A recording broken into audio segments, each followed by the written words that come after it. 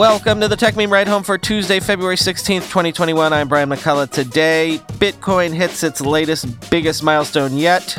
A OnePlus co-founder's latest startup is nothing, but it bought something essential. I'll explain why this Who's on First routine might be interesting.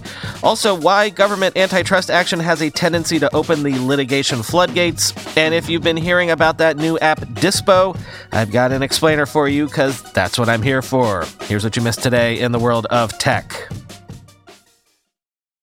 I promise not to do this again until Bitcoin either crosses $100,000 or goes back below $10,000.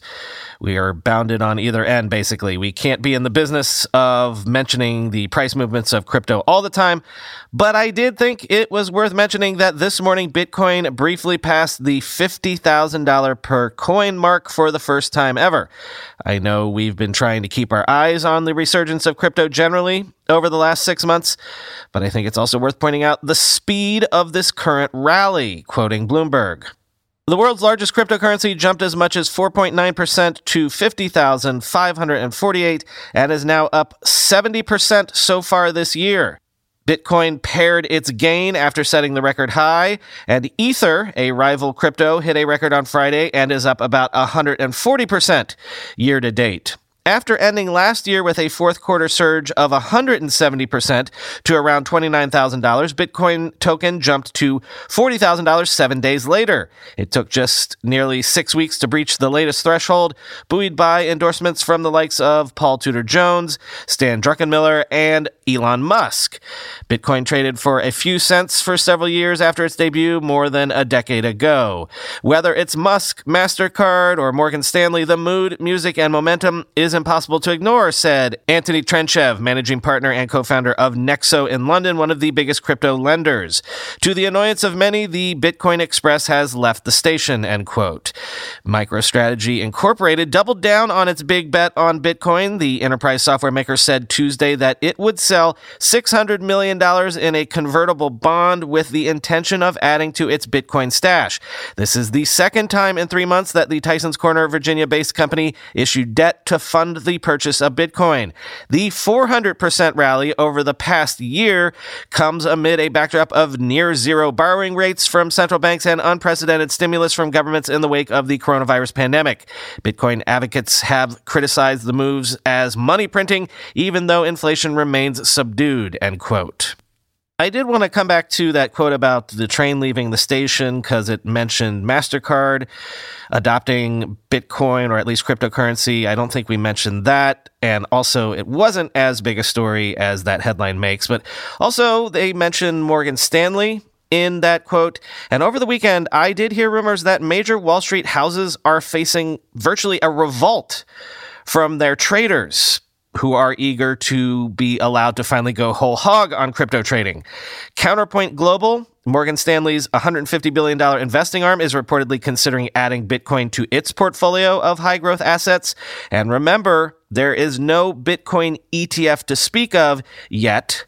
So I wonder if the long-promised tipping point where Wall Street gets to get let loose on the crypto markets is actually upon us, and if that might be what is going on right now. So this is a bit of an explainer because it's based on an interesting raise that I actually passed on recently.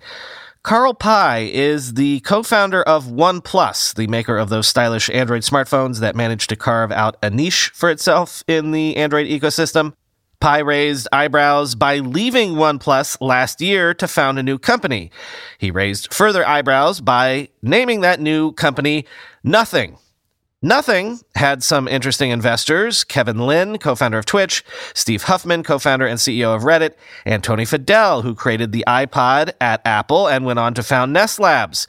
Then, last week, GV, Alphabet's venture arm, not only led a $15 million Series A for Nothing, but it was the sole investor in the round.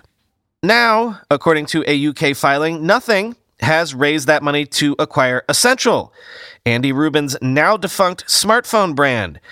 Does this raise enough eyebrows in terms of what Nothing might be doing in what clearly looks to be the gadget space? I think so. Quoting 9to5 Google, This means that all existing trademarks, logos, and the entire Essential brand are now the intellectual property of Pi's Alphabet-invested startup, although it is unclear how this affects any of the patents currently held by Essential. While this does not necessarily mean that nothing is entering the smartphone market, it could be a signal of intent to do so in the not-too-distant future. Essential itself had been working on its own home smart hub and speaker that would run Ambient OS. The device was originally planned to launch in late 2017, but never made it to market. Nothing has committed to launching its first smart devices in the first half of this year. It's also not clear if former engineers from Essential have also joined Pi's startup as part of this development. As it stands, the process seemingly only includes the branding and trademark portfolio. One could speculate that this is a play by Nothing to access Essential's patent catalog with numerous patents relating to voice setup instructions and voice-enabled home setup. With a major focus for Nothing being on smart devices and therefore smart home tech, this would allow even faster development of enhanced technologies as the brand grows rapidly, end quote. But again, what is Nothing actually doing? Well, quoting Bloomberg around that GV raise from a week ago that I passed on reporting a week ago, quote, Carl Pi said his London-based startup called Nothing was developing a pair of wireless headphones as well as a suite of smart connected consumer electronics. The headphones would be released in the summer with other products following later in the year. While consumer demand is high for true wireless earphones, competition for a slice of the market comes from the biggest names in tech. Pi declined to provide specific examples when asked to explain why investors and consumers should pay attention to what's being created by his team of about 18 working on research and development, end quote. Now, of course, you know, somebody had to snark around all of these sort of odd names. As Dan Seifert snarked on Twitter, quote, Nothing buys something. What is this new company? Essentially nothing. And they will sell nothing essential? Microsoft's unified Office mobile app, which combines Word, Excel, and PowerPoint into a single application, is now available on the iPad. Quoting The Verge, this new update means Office is now a full iPad OS app with access to all of the regular tablet variants of Microsoft's productivity suite. The app also bundles in some useful tools designed primarily for mobile tasks. These include the ability to quickly create PDFs or signed documents, converting images to text and tables, and more quick actions. Microsoft has been simplifying its mobile Office offerings into this single app, but standalone apps for Word, Excel, and PowerPoint are still available and updated regularly. While it took a while for the main Office app to be iPad-friendly, Microsoft has added many iPad-specific features to its Office apps, including mouse and trackpad support recently, end quote.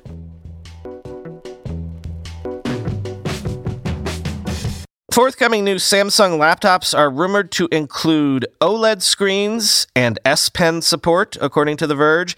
The Galaxy Book Pro and Galaxy Book Pro 360 are on their way, and the 360 is said to be coming with 5G connectivity. Quote, Sam Mobile's report doesn't go into details about the specs of the OLED displays, such as what their resolution or refresh rates will be. However, given the laptops will reportedly be available with 13.3-inch and 15.6-inch screens, it seems unlikely that they'll use the 14-inch 90Hz OLED displays that Samsung Display said it would be mass manufacturing starting next month. These wouldn't be the first of Samsung's laptops to support the S Pen. Last year's Galaxy Book Flex 5G, the company's first 5G laptop, had one built in, for example. But it comes after the company announced a new pair of S Pen styluses alongside the Galaxy S21 Ultra. There's a standard S Pen that's sold separately from the phone, and later this year it'll be joined by the S Pen Pro, an upgraded version that adds Bluetooth and air gesture support. Earlier this year, Samsung said it's planning to bring S Pen support to additional device categories. Beyond their screens and S Pen support, the new Windows laptops are rumored to be powered by Intel Core i5 and i7 CPUs. The Galaxy Pro 360 is thought to be a convertible 2-in-1 laptop with a 360-degree hinge to allow its screen to be flipped around and used like a tablet, end quote.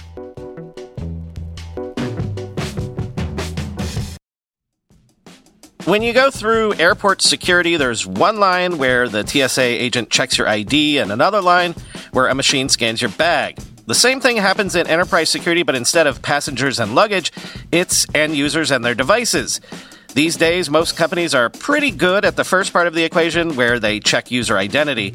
But user devices can roll right through authentication without getting inspected at all. In fact, 47% of companies allow unmanaged, untrusted devices to access their data. That means an employee can log in from a laptop that has its firewall turned off and hasn't been updated in 6 months. Or worse, that laptop might belong to a bad actor using employee credentials. Kolide finally solves the device trust problem. Kolide ensures that no device can log into your Okta-protected apps unless it passes your security checks. Plus, you can use Kolide on devices without MDM, like your Linux fleet, contractor devices, and every BYOD phone and laptop in your company. Visit kolide.com/ride to watch a demo and see how it all works. That's KOLIDE.com/ride, kolide.com/ride. With everybody fighting for attention, how can your business stand out and connect with customers? Easy. Get Constant Contact. Constant Contact's award-winning marketing platform has helped millions of small businesses stand out, stay top of mind, and see big results fast. Constant Contact makes it easy to promote your business with powerful tools like email and SMS marketing, social media posting, and even events management. With Constant Contact, you'll reach new audiences, grow your customer list, and communicate more effectively to sell more, raise more, and fast-track growth. Don't know much about marketing? No sweat. Constant Contact's writing assistance tools and automation features help you say the right thing at the right time, every time. Plus, you can send with confidence knowing your emails are actually reaching your customers thanks to Constant Contact's best-in-class 97% deliverability rate. I use this, and you should too. Tackle any challenge with Constant Contact's expert live customer support. Plus, everything's backed by their 30-day money-back guarantee, so get going and start growing your business today with a free trial at ConstantContact.com. Just go to ConstantContact.com right now. Constant Contact, helping the small stand tall. ConstantContact.com. One of the things that I forgot about antitrust actions when they come is that they can often open up companies not just to legal action from the government, but also to a slew of private litigation that is often kicked off by the details uncovered during the discovery process of the government's lawsuits. And indeed, the New York Times says that revelations from government investigations into big tech recently have paved the way for private antitrust lawsuits against the likes of Google and Facebook already. Lawsuits like this, quote, "The operator of a website called Sweepstakes Today, Mr. Sweepy, a nickname used by Craig McDaniel, says Google used its power over online advertising to bleed his website dry. In December, he filed a lawsuit against Google saying he was entitled to substantial damages. His case is one of what is expected to be a host of private antitrust lawsuits stemming from the government cases against Google and Facebook. Already, more than 10 suits echoing the federal and state cases have been filed against one or both of the Silicon Valley giants in recent months. Many of them lean on evidence unearthed by the government investigations. Last month, for example, a media company in West Virginia sued Google and Facebook, arguing that the tech companies had worked together to monopolize the digital ad market. Its lawyers extensively cited evidence from the government cases. Legal experts say many more suits are likely to be filed this year. If successful, private lawsuits could be costly for Facebook and Google. The companies work with millions of advertisers and publishers every year, and Google hosts apps from scores of developers, meaning that there are many potential litigants. The damages could be significant. After the United States sued Microsoft for antitrust violations a generation ago, the company paid $750 million to settle with AOL, at that point the owner of the browser Netscape, which was at the core of the government's case. Private suits follow the government ones for a simple reason. Regulators have distinct advantages when it comes to obtaining evidence. Federal and state investigators can collect internal documents and interview executives before filing a suit. As a result, their complaints are filled with insider knowledge about the companies. Private individuals can seek that kind of evidence only after they file lawsuits. If the government cases succeed against Google or Facebook at trial, the win is likely to bolster the case for private lawsuits, experts said. Lawyers could point to those victories as evidence the company broke the law and move quickly to their primary aim, obtaining monetary damages, end quote. So the point is, big tech is in for a decade of litigation pretty much no matter what happens with these government cases. When Jeff Bezos announced that he was stepping down as CEO of Amazon, I forgot to include potential antitrust stuff coming down the pike as a possible motive for his transition. I did say, of course, that after a while, if you're successful enough, you don't want to deal with the annoying stuff anymore, the day-to-day stuff. You only want to focus on the fun stuff. And believe me, endless depositions in courtrooms around the world for years and years do not count as fun stuff. All right, there's a new app that you might have heard of because it's getting a fair amount of buzz, at least over the last week and definitely over the weekend. Dispo. Dispo is, checking my notes, a photo-sharing social app. So performing my usual service of trying to keep you in the know and on the cutting edge of what the kids are up to these days, let me begin by quoting Axios. Dispo, a photo-sharing app co-founded by YouTube star David Dobrik, released a new invite-only test version of its app less than a week ago and hit TestFlight's 10,000 user limit over the weekend after thousands of downloads in Japan. The app takes its concept very seriously. The screen for snapping photos looks like the back of an old-fashioned disposable camera, leaving the user with only one option, turning the flash on and off.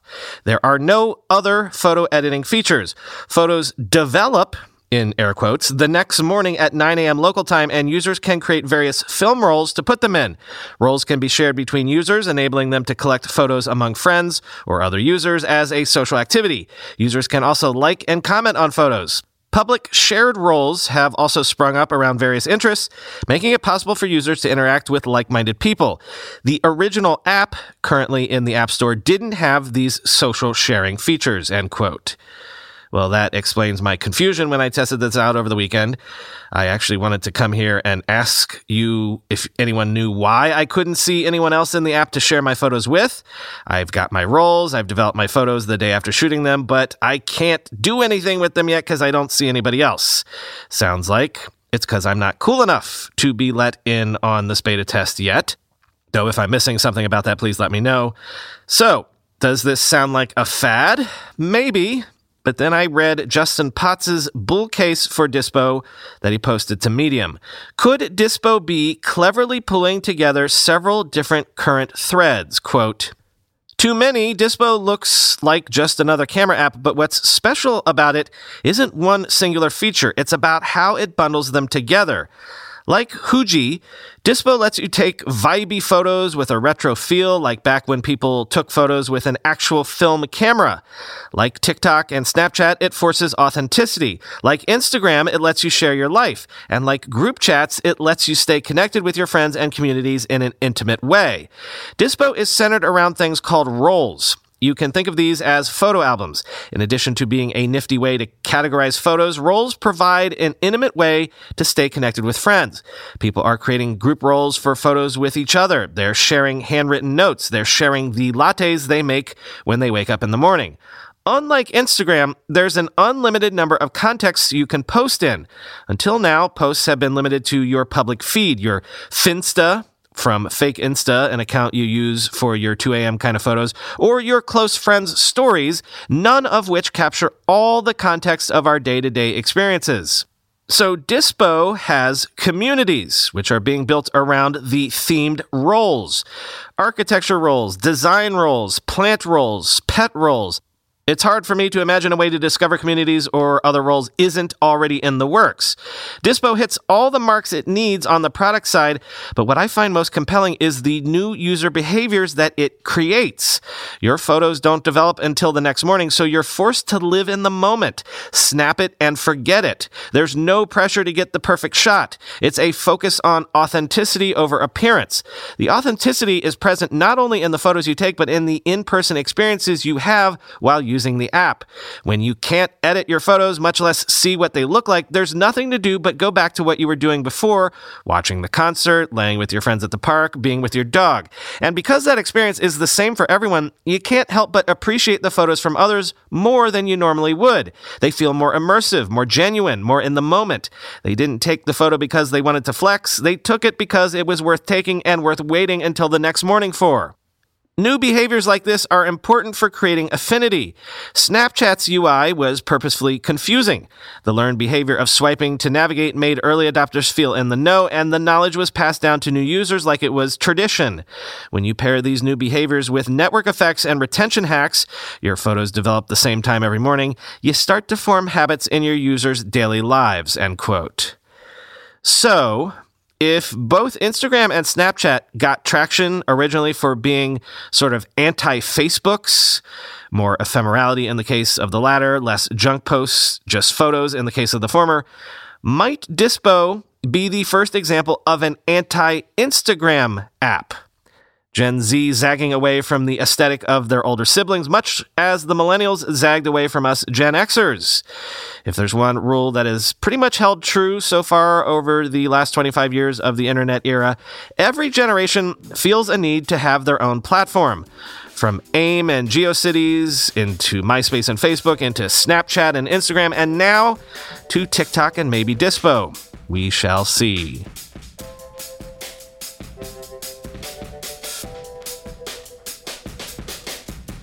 Thank you to all of you who participated in our 2 Clubhouse rooms last night.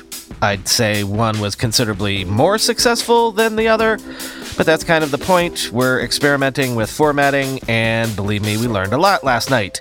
We do want to do another post-show wrap-up sometime this week, so watch for that. Talk to you tomorrow.